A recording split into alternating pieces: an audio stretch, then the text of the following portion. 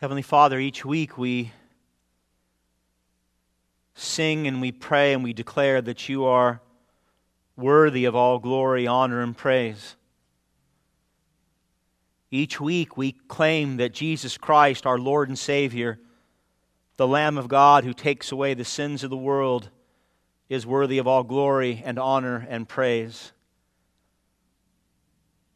Many of us, Father, know this in our minds and we believe it by faith. And yet, if we are to be honest this morning, we would also acknowledge that we don't live our lives in accordance with these truths. I ask, Lord, that you would change that this morning. That you would take what we know to be true and what we believe to be true, and you would align our lives with that. That we as your people, called out of the darkness, brought into the light of Christ, made priests in this kingdom, that we would live every day in the big things and in the small things in a way that brings you honor and glory. I know, Father, it is a simple prayer and certainly one that you can answer, but most of us struggle with the idols and the broken cisterns in our lives. Most of us worship you well for an hour and a half on Sunday and not for the remainder of the week. I pray, Lord, that would not be the case anymore. That you would use this holy day and your Holy Spirit to permanently change us, causing us to see your holiness as we did last week in Revelation 4, and causing us to see the Lamb of God here in Revelation 5, and so capturing our hearts that we are truly forever changed. We want to be a people that brings you honor and glory and testifying your goodness to this broken world.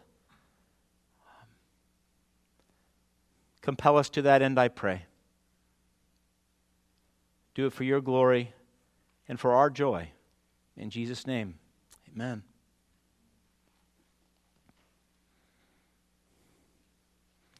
The title of the sermon is Worthy is the Lamb. We just had a chance to sing the song by Andrew Peterson written from that chapter. It is, even though we're still in chapter 5, it's a glimpse of the end. We're going to spend chapter 6 through 21 looking at how that plays out, and then it culminates again in 22 with the end, the glorification of God by all creation. It is a fantastic story, not only because it is true, but because the ending is so glorious. Stories with a good beginning and a captivating middle, but a bad ending make for bad stories. Most of the postmodern movies that they tried 15, 20 years ago, they didn't take, because we are story people. Being part of God's creation, fall, redemption story, as those made in His image, we are part of the great story, the great narrative of all creation. And therefore, we want to hear a good story with a good ending. It's part of our DNA. In the year 2000, DreamWorks and Universal Studios, they released the blockbuster hit Gladiator. The leading role played by Russell Crowe was that of General Maximus Decimus Meridius, and he was the general of the Roman armies. He was considered the most honorable man in Rome, because when offered the title by Caesar, he said, "No, I will not take it." He lived his entire life for the glory of Rome. And after being betrayed by the evil Emperor Commodus and sold into slavery, the movie ends in the most fantastic fashion, where General Maximus gives his life for the glory of Rome. He sets Rome free from the tyranny of the evil Emperor Commodus. He saves the lives of the emperor's sister and nephew. He brings justice to his murdered wife and son by taking the emperor's life, and he restores the power of Rome to the Senate. The movie was nominated for 12 Academy Awards and won 5, including Best Picture and Best Actor. And I believe that is the case because the movie resonated, whether we were conscious of this or not.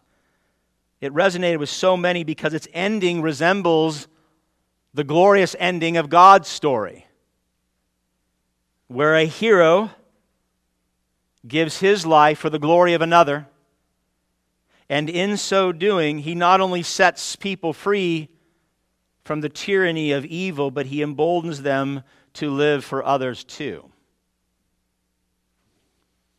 This morning, as we enter the throne room of God once again in Revelation 5, we will get a chance to see the hero of God's story.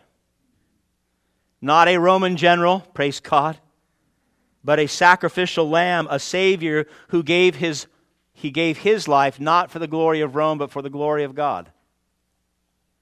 And through his sacrifice, he is able to bring God's great story of redemption to its proper close, judging all evil, saving God's people, and restoring a broken creation. It is the greatest ending to the greatest story ever told, and if we have ears to hear this morning, we will not only get to see how God's story ends, and we want to know that, but we will see our part in it, how we are to live in light of the ending of this great redemptive story. And I pray that it is as a forgiven, redeemed, God-glorifying people. So let's do that. Let's jump back into the throne room. And let's join the Father, Son, and the Holy Spirit and the myriad of angels that are worshiping God and the Apostle John. And let's do that by having a look at the end of God's story in 3 ways. In some way, there's a director's cut in here. Number 1, a bad ending. Number 2, a good ending.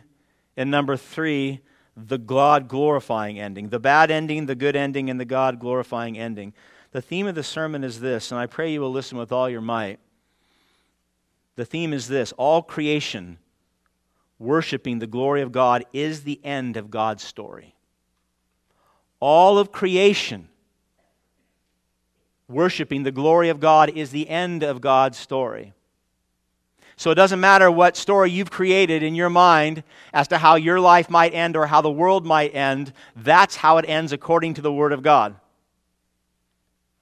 So let's look first at the bad ending. Look at verse number 1 with me. John says, "Then I saw in the right hand of him who was seated on the throne a scroll written within and on the back, sealed with 7 seals." So remember from last week, John gets a picture of God the Father seated upon the throne. And now he notices that in the Father's right hand is a scroll, and the scroll has writing on both sides, which was irregular for that time. Most scrolls only had writing on the inside, so the courier could not see what was on the outside. But this scroll is similar to the 2-sided scroll that the prophet Ezekiel had in Ezekiel chapter 2.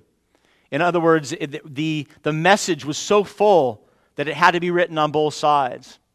But unlike Ezekiel's scroll, which was filled with words of lamentation, mourning, and woe, this scroll represents the final stage of God's redemptive plan for history.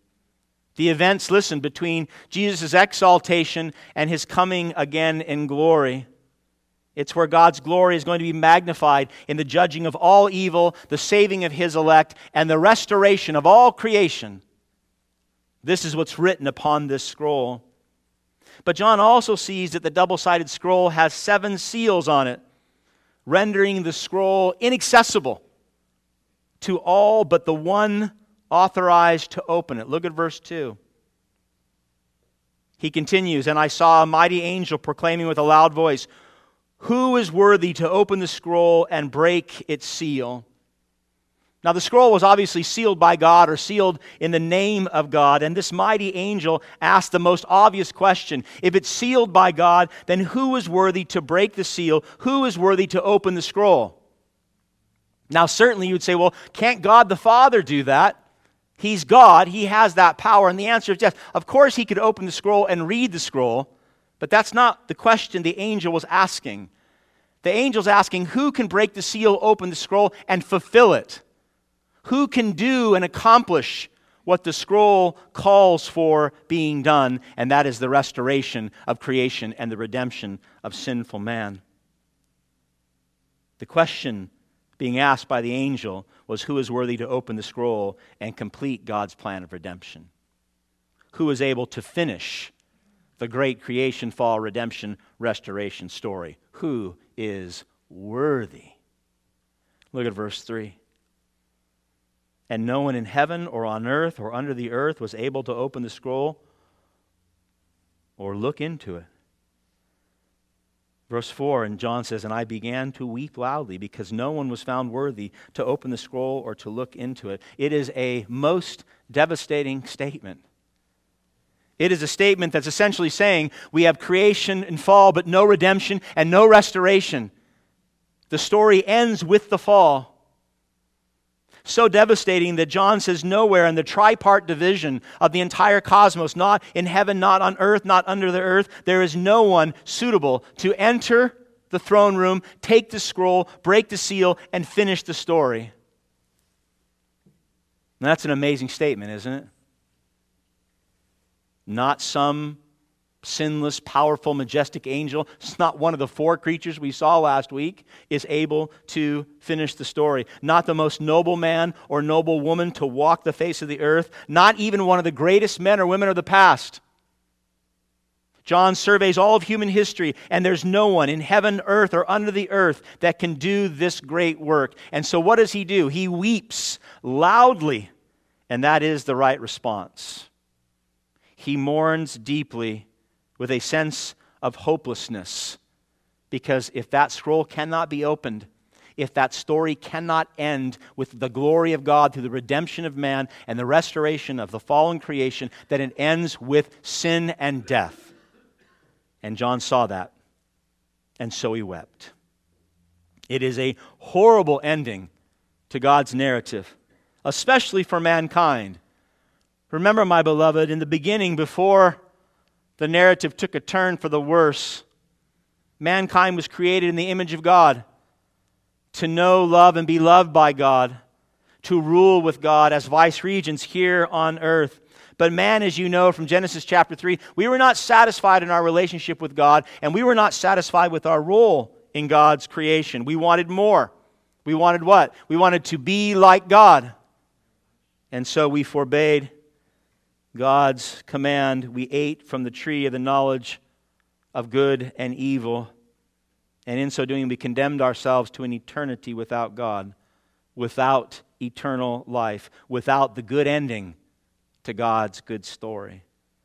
Ever since Genesis chapter 3, mankind has not only been sinning against God, but we are fully aware that we are sinning against God. That we are living our lives in direct violation of the law of God because the law of God has been written upon every human heart. So we know we're not living as God has called and commanded us to live. We know. We know we lie. We know we cheat. We know we steal. We know we lust. We know we covet. We know, my beloved, that the majority of our lives are spent serving ourselves and not others. We know that. We know the good that we ought to do that we do not do. And we know the evil that we continue doing. And we know that we cannot stop ourselves. That we have no power in the flesh to stop living in the flesh. We know that we need someone to save us from this awful mess of God's story that we have made as a result of our own sin. We know that this story without a Savior ends badly for all of us.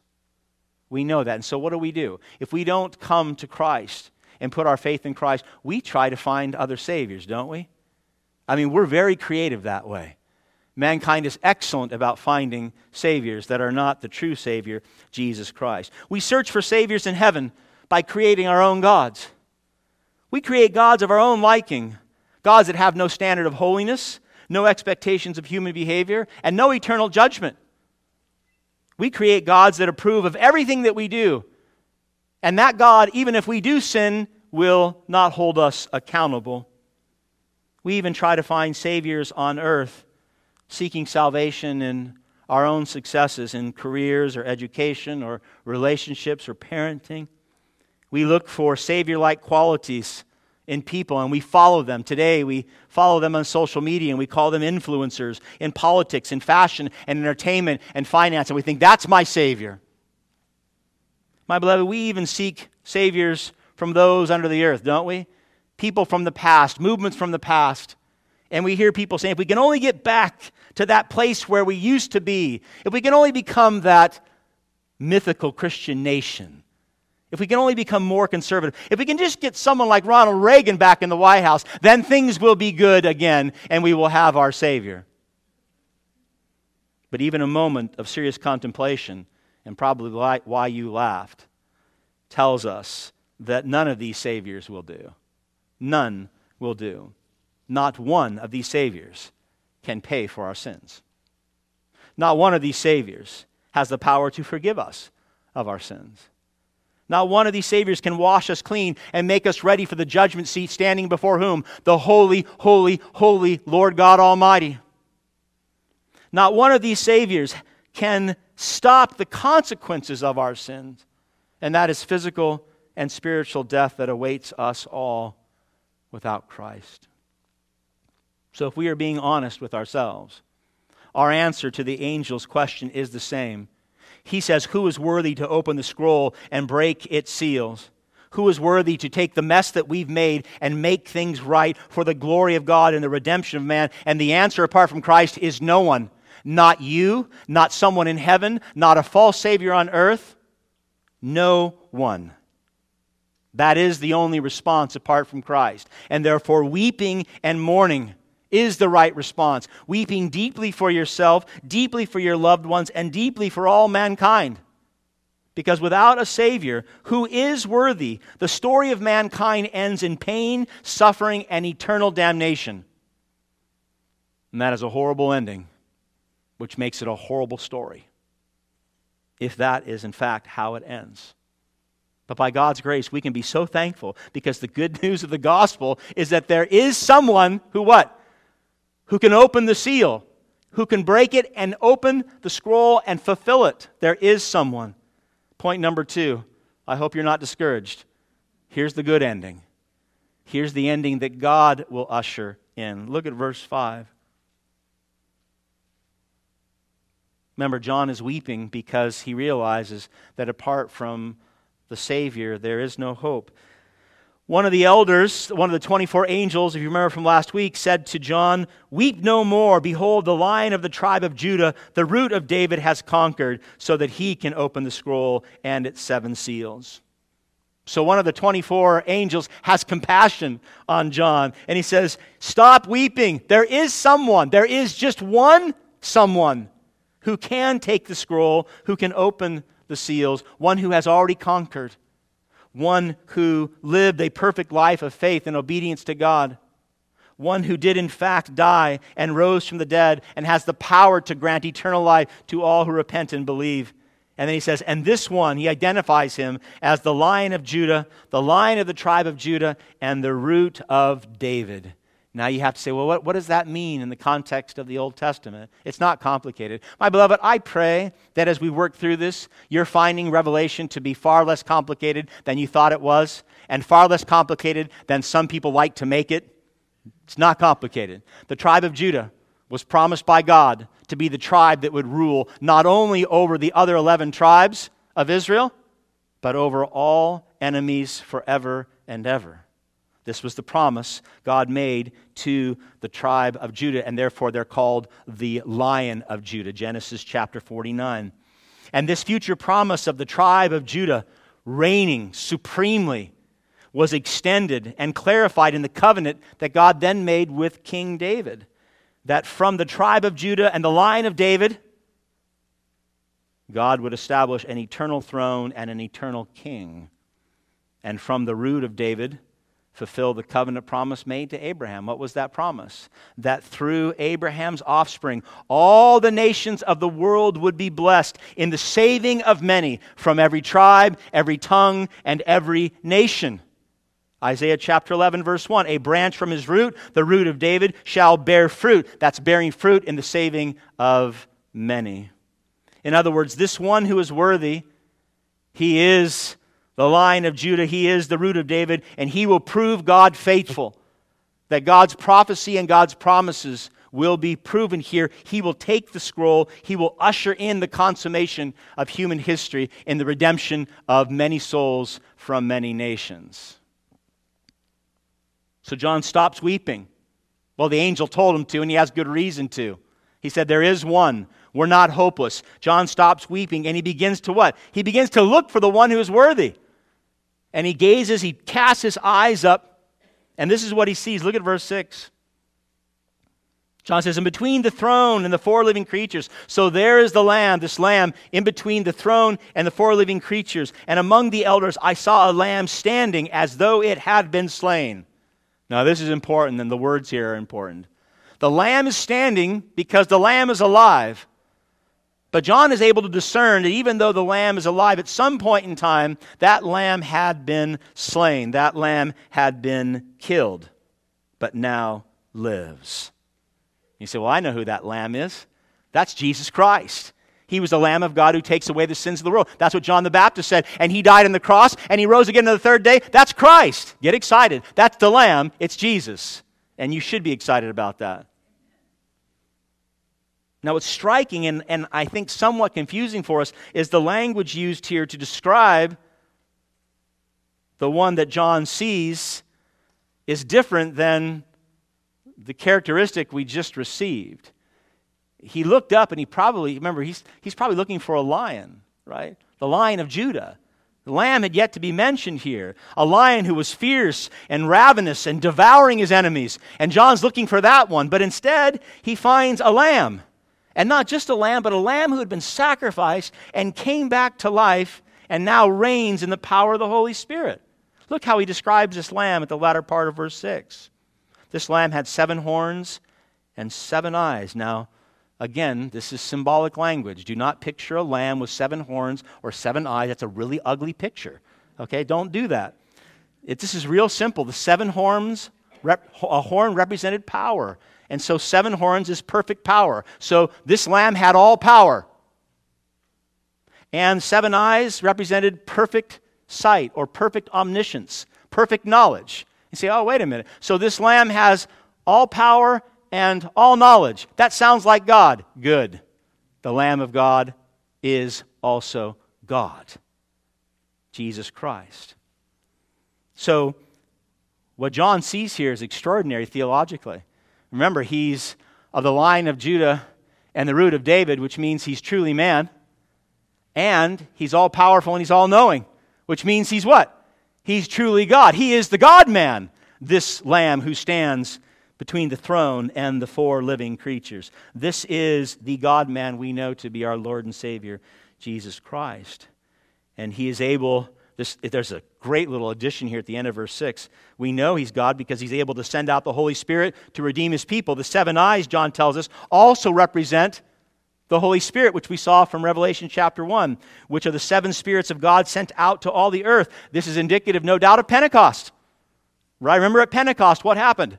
The Holy Spirit descended, many were born again, and the church was born. And Jesus had promised the disciples, when I leave, I will send the Holy Spirit. Again, not complicated. Now, after seeing the Lamb, John says this, look at verse 7. And he, speaking of the Lamb, went, and he took the scroll from the right hand of him who was seated on the throne. He went up and he took the scroll out of God's right hand. This is the climactic verse. This all-powerful, all-knowing Lamb who was slain, but now lives and reigns, he was worthy in the eyes of God to take the scroll and finish the story. He is able to complete the restoration of God's creation.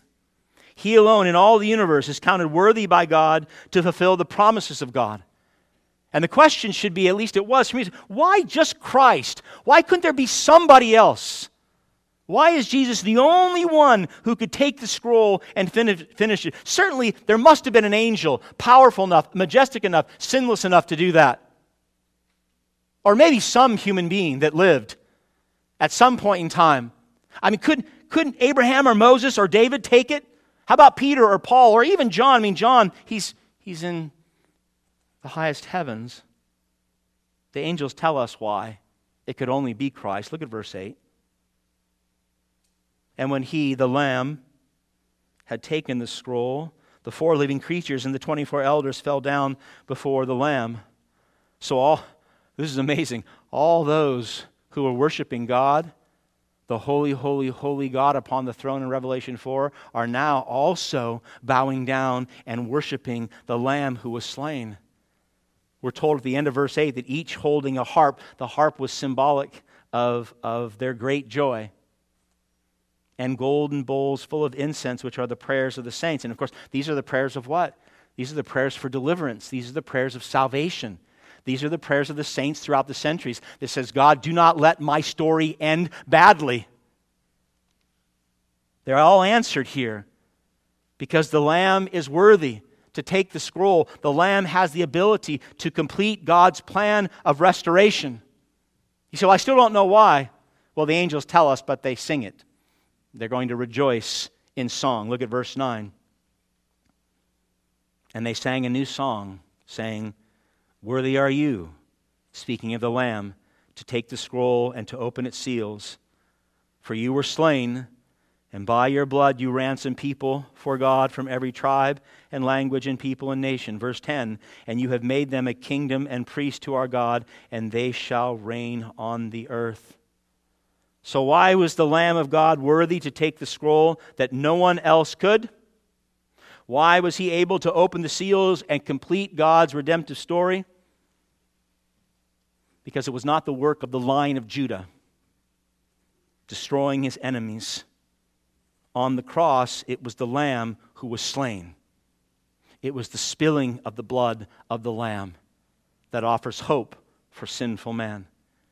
You see, my beloved, the sacrificial lamb played a significant role in the history of Israel. And so we should not be surprised that it plays a significant role in the throne room of God. The most prominent, of course, that you probably know well is the Passover lamb. And certainly those hearing this letter read were thinking that. The Passover lamb was slaughtered on the night that the angel of the Lord descended upon Egypt, inflicting the 10th and final plague by killing the firstborn throughout the land. The firstborn, all except those in the homes where an unblemished lamb had been sacrificed and the blood had been put on the doorpost of that house. So significant was the Passover lamb that God instituted it as a commemoration, Passover.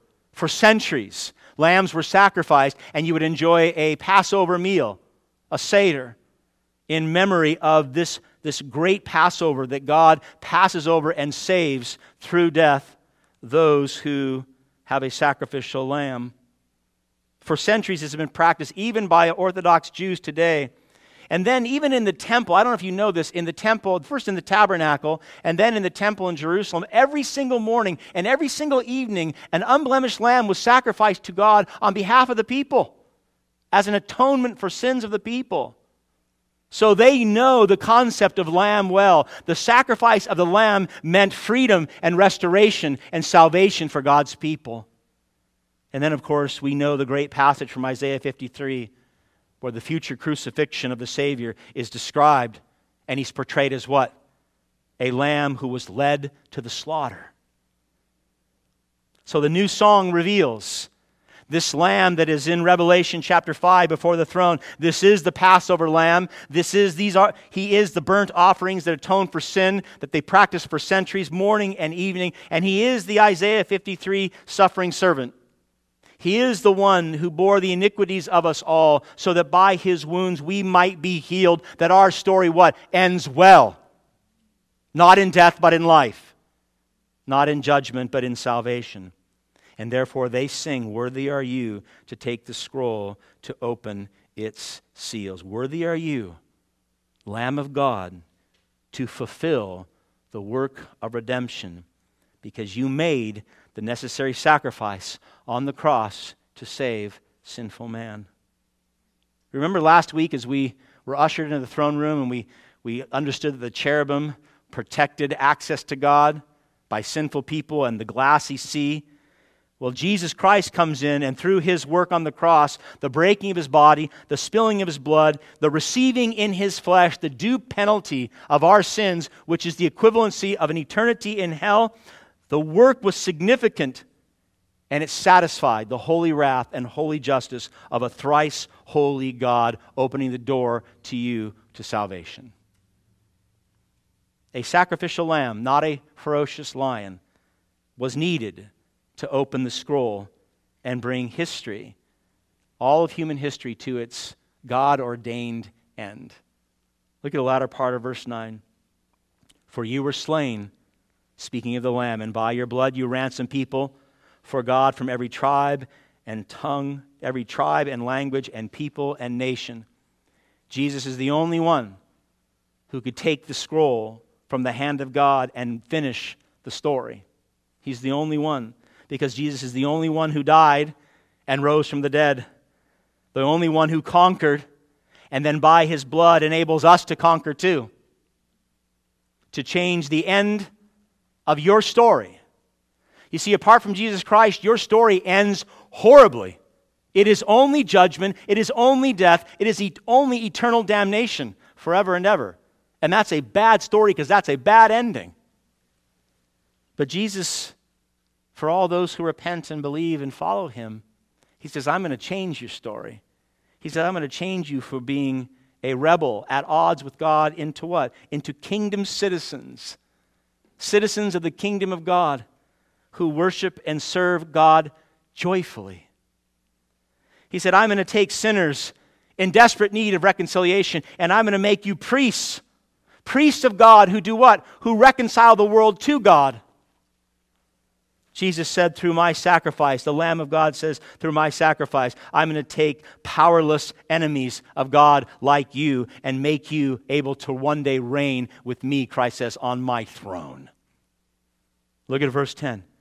He says, and you, the Lamb, you have made them, all the redeemed throughout the centuries, a kingdom and priest to our God, and they shall reign on the earth. All these promises fulfilled because of the work of the Lamb, because of the death and resurrection of the Lamb. This, my beloved, is what makes the good news of the gospel of Jesus Christ such good news. God's story of redemption, the meta-narrative of human history, it ends well because of the Lamb. All evil, all sin, and death itself will be judged and thrown into the lake of fire because of the Lamb. All who repent and put their faith in the Lamb will be saved to eternal life, becoming citizens and priests and rulers with Christ because of the Lamb. And all of creation, as we had a chance to sing, which now groans under the weight of our sin, will be set free and made new, all because of the work of the Lamb. He is worthy of all glory and honor and praise, is he not? The question you want to ask yourself right now is this one who is worthy to take the scroll out of God's hand? Is this one who is worthy to draw the curtain and bring all of human history to a close?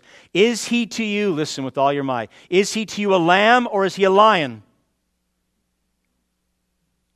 Is he a lamb or is he a lion? You see, my beloved, Jesus, he is both. He is the Lion of Judah who will destroy his enemies, and he is the Lamb of God who will redeem the elect. He is a lamb to all who have turned from their sins, put their faith in him, and have sought refuge at the cross. If you have done that, then he is your lamb. It's his blood that is your covering. It's his blood that provides the Passover of death in your life. You will not be judged if Christ is your lamb. You will not be sentenced to an eternity in hell, but you will become citizens of the kingdom, priests of God, reigning with Christ upon his throne forever. That's your end. That's a true story. But he is also, listen, he is also a devouring lion. He is the Lion of Judah who will devour every single enemy that sets himself up against God. So if you remain in rebellion against him, if you refuse the Father, if you refuse the kingdom, if you refuse salvation, then this Lamb is a lion to you. And he promises to cast every single person who refuses salvation into the eternal lake of fire, where the end of the story is all bad, where there is only what? The eternal weeping and gnashing of teeth. Is he a lamb to you, or is he a lion to you? How can you know? How can you know? Now we know from God's Word that it's not simply those who make a profession, get baptized, and go to church. We know, Jesus said very clearly, many will come to me on that day and say, Lord, Lord, did we not cast out demons? Did we not perform miracles? Did we not do many great things in your name? And we know Jesus will say to many what? Depart from me, you worker of iniquity. I never knew you. We know the Bible says that. So this is not sufficient, my beloved. You say, well, I'm here on Sunday. I'm worshiping God on Sunday. Not sufficient. The Bible makes it clear that those who belong to the Lord are those who rejoice in God's glory. Those who belong to Jesus Christ are deeply satisfied with how God's story ends. And therefore what? Live our lives right now in accordance with that ending. Point number 3. I pray you're still with me. And I want us to ask the question, lion or lamb to us? The God-glorifying ending. You see, John wept because he thought the story ended badly. The Lamb was revealed to show us the story ends well.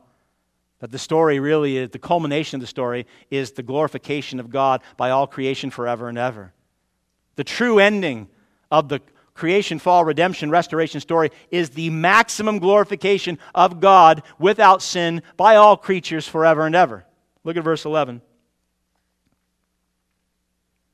John continues, Then I looked and I heard around the throne and the living creatures and the elders the voice of many angels, numbering myriads of myriads and thousands of thousands. So when the heavenly court, when they realize that there is one who is worthy, when they see the Lamb go and take the scroll out of God's hand and fulfill the prophecies and all the promises that God had made to fallen creation, they erupted in worship. It was an eruption. And anybody standing there would have probably fallen over by the sound that they heard. They realized that through the Lamb, judgment would come, the judgment of all evil, the salvation of God's people, and the restoration of this broken creation. And these angels, the 4 living creatures, the 24 elders, and it says an innumerable number, thousands upon thousands, break out in loud adoration of God. Oh, it is incredible to think about. Look at verse 12.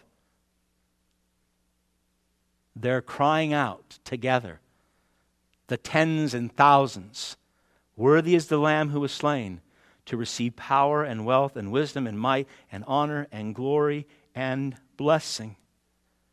Now these attributes we heard last week, power, wealth, wisdom, might, honor, glory, they are all characteristics of what? Of worship. Worship. Rightly given, we would say last week, certainly should be given to the holy, holy, holy Lord God Almighty, because of who He is, Revelation chapter 4, and now simultaneously be given to the Lamb of God who takes away the sins of the world. Same worship, same adoration, now to the Lamb as well. They declare Him worthy.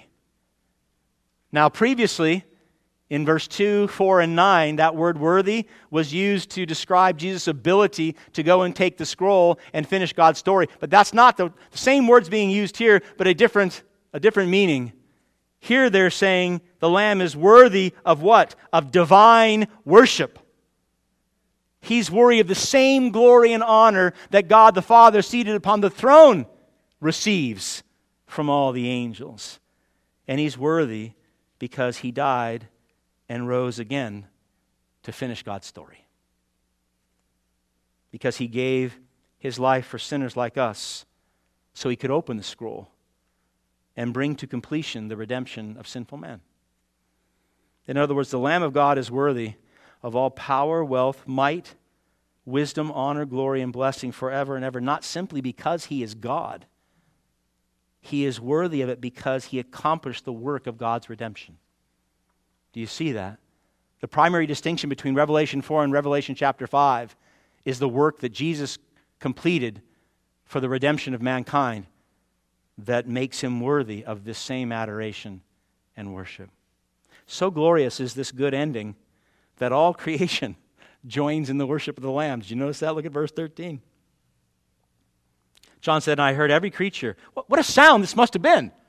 I mean, it must have been amazing to hear all the angels, the myriad of angels. Now he says, "I heard every creature in heaven and on earth and under the earth and in the sea and all that is in them saying, 'To him who sits on the throne and to the Lamb be blessing and honor and glory and might forever and ever.'" Same adoration, same worship. And then verse 14, the four living creatures said, "Amen. Let it be so." And the elders fell down and they worshiped. It is the supreme picture of the creation magnifying the glory of God. Every creature, every created thing in heaven, on earth, and under the earth declares Christ worthy of honor and glory and praise forever and ever. Every creature that was declared unworthy by the angel to take the scroll now praises Christ for being the worthy one, declaring the Lamb to be the one that we are to worship too. Revelation chapter 5 is a picture of the end of the story. God and the Lamb being worshiped by all creation, not just eternally, but joyfully. Joyfully, my beloved, just as God had purposed in the very beginning. Jonathan Edwards, the great 18th century theologian and pastor, he argued that God's purpose in creating the universe was to display the value, the magnificence of his own glory. So why is everything here? Why are we here? God created all that is seen and unseen to display the value, the magnificence of his own glory, of who he is. And then, Edwards argues, that the creation's purpose is what? To glorify God joyfully. God created everything to magnify his glory, and creation is to respond in worship of him joyfully. He put it like this, listen. Edwards writes, "The happiness of the creature," that's us, "consists in rejoicing in God." Your happiness is your rejoicing and worshiping and praising God. "By which," Edwards writes, "also God is magnified and exalted." John Piper rephrased this to a contemporary saying that most of you have probably heard. Piper said, "God is most glorified in us when we're most satisfied in him." God is most glorified in us. God's glory is most manifest in us when we are most satisfied, most happy, most joyful in him. Not our marriage, not our children, not our work, not our finances, but in God. In other words, what Edwards was describing is what we're seeing taking place here in Revelation chapter 5. It is a glory-giving, glory-receiving, eternal cycle. So God makes his glory known in what? All of his holiness, and then the redemptive work of Christ. All of his glory is made known. Man responds to God's glory in worship, joyfully giving our lives to love and serve and obey him. And then his glory is magnified even more in us when we find our complete and total satisfaction in him, causing us to worship him more, and he's glorified more, and it turns forever and ever the glorification of God and our worship of him. The end of God's story, which goes on for eternity. The angels and all creation in Revelation 5, they worship God and the Lamb. This is profound now, because that's what they wanted to do most. That's what they desired most. They weren't bowing down and crying out and singing new songs reluctantly, and they certainly were not doing it by force. It came from their hearts. And this is the type of worshiper that God seeks for His eternal glory. You say, well, how do you know that, Pastor? Our Lord and Savior in John chapter 4 was having this amazing dialogue with the Samaritan woman at the well. And He said this to her, listen, He said, the hour is coming and is now here. Jesus said, when the true worshipers will worship the Father in spirit and in truth. For the Father is seeking such people to worship Him. Hearts truly captured by the holiness of God and the sacrifice of the Lamb, hearts truly captured will strive to live lives of obedience to God, because they know that their loving obedience to the Word of God, living a life following Christ, is not only most glorifying to God, but listen, here's the most profound piece that Edwards was trying to make. It's the most satisfying way to live. It brings the greatest joy and the greatest happiness and the greatest satisfaction when you live in joyful obedience to the Word of God. You say, that sounds so contrary, because when I want to sin, that's what I want to do most. And that's against the Word of God. Yeah, but then you do, and what happens? It's not good, is it? I mean, you're tempted and you sin, and the sin brings about death in your life. Edwards was right, Piper was right, because that's what the Bible says. When we worship God in all that we do, not only is God most glorified in us, but we will be most satisfied and most joyful in Him.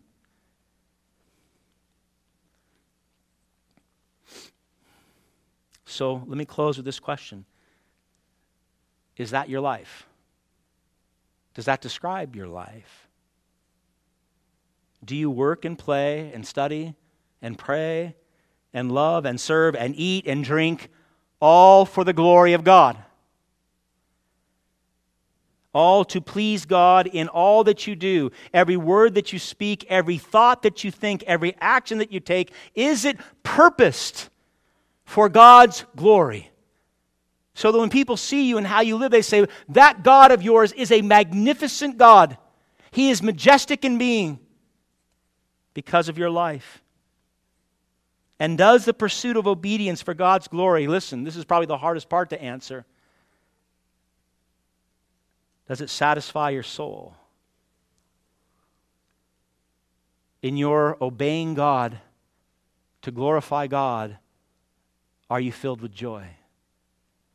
That deep joy where you know there's nothing I'd rather have or do or be on earth than to pursue Christ in holiness. I don't want you to answer this quickly, my beloved, and I pray that you meditate on it all week. All creation worshiping the glory of God is the end of God's story. And how you are living your life now, by grace, in faith, for God's glory, or by your own strength for your own glory, will determine the end of your story. It doesn't make any sense that you will spend all of eternity worshiping and glorifying God if you hate Him now, if you have no desire to worship Him now, if you follow Him reluctantly now, or because you feel like you're forced to now.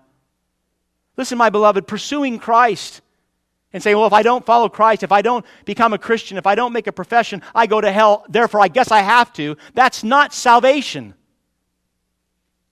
Salvation changes the heart so that your desire is to obey and follow Christ. And in that obedience, you have your greatest joy and your greatest satisfaction. So I'm not talking about the General Maximus moments where you give your life to save Rome. I'm not talking about that. I'm talking about the small things.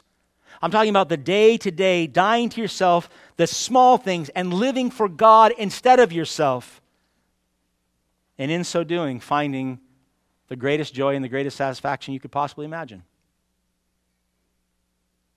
I'm talking about that 2 a.m. feeding, moms, that bring you great joy.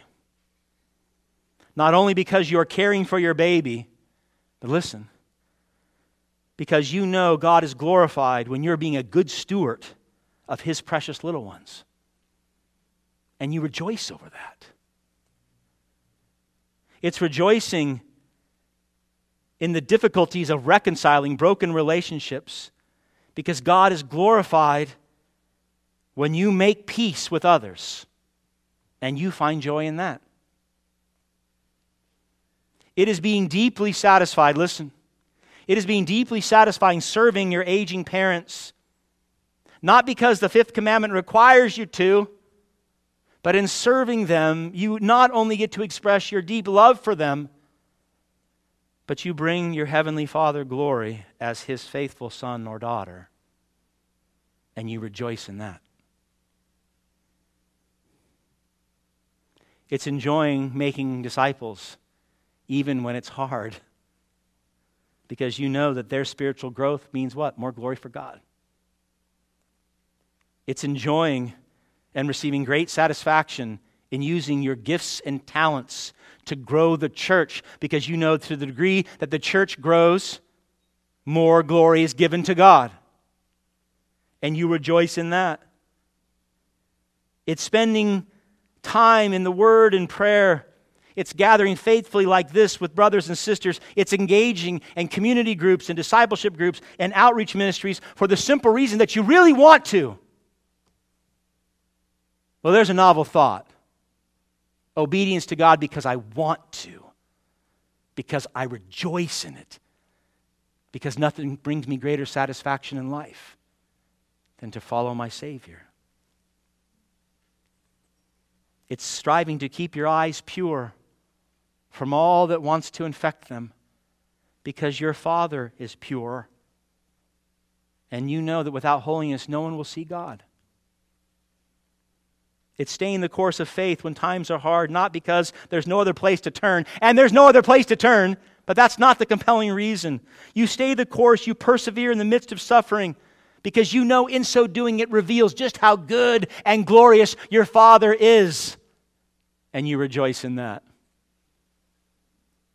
My beloved, it is being, as Paul said in 2 Corinthians 4, afflicted but not crushed, perplexed but not driven to despair, persecuted but not forsaken, struck down but not destroyed, always, listen to this, always carrying in the body the death of Jesus, so that the life of Jesus may also be manifest in our bodies, so that the glory of the Lamb of God is revealed to the world through us every moment of every day in all that we do. This is just a small piece of worship, what we do here on Sundays. Your entire life is to be in worship to God, bringing Him honor and glory and finding great satisfaction in all that. My beloved, it's in knowing that your story in this life must come to an end. It must. Because the Lamb of God was worthy to take the scroll and fulfill God's plan of redemption, dying and rising, your story does not have to end in judgment and death. But by grace through faith, you can be like the angels and all creation, finding your greatest joy and your greatest satisfaction in worshiping God. You can sing along with them, "Worthy is the Lamb who was slain, to receive power and wealth and wisdom and might and honor and glory and blessing. To Him who sits on the throne and to the Lamb be blessing and honor and glory and might forever and ever." Saints, in the power of the Spirit, I want to encourage you to strive to worship God and the Lamb by bringing Him glory in all that you do, big and small. And not only will you find your heart and soul deeply satisfied, but your ending will be a good ending. It will be a God-glorifying ending forever and ever. Amen? Let's pray.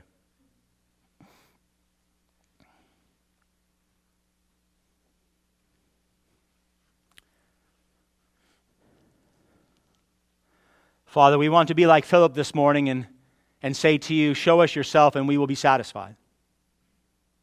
Show us your holiness. Show us the Lamb, that our hearts might be so deeply satisfied in you that we will, in fact, with everything that we do, Lord, we will do it for your glory and honor.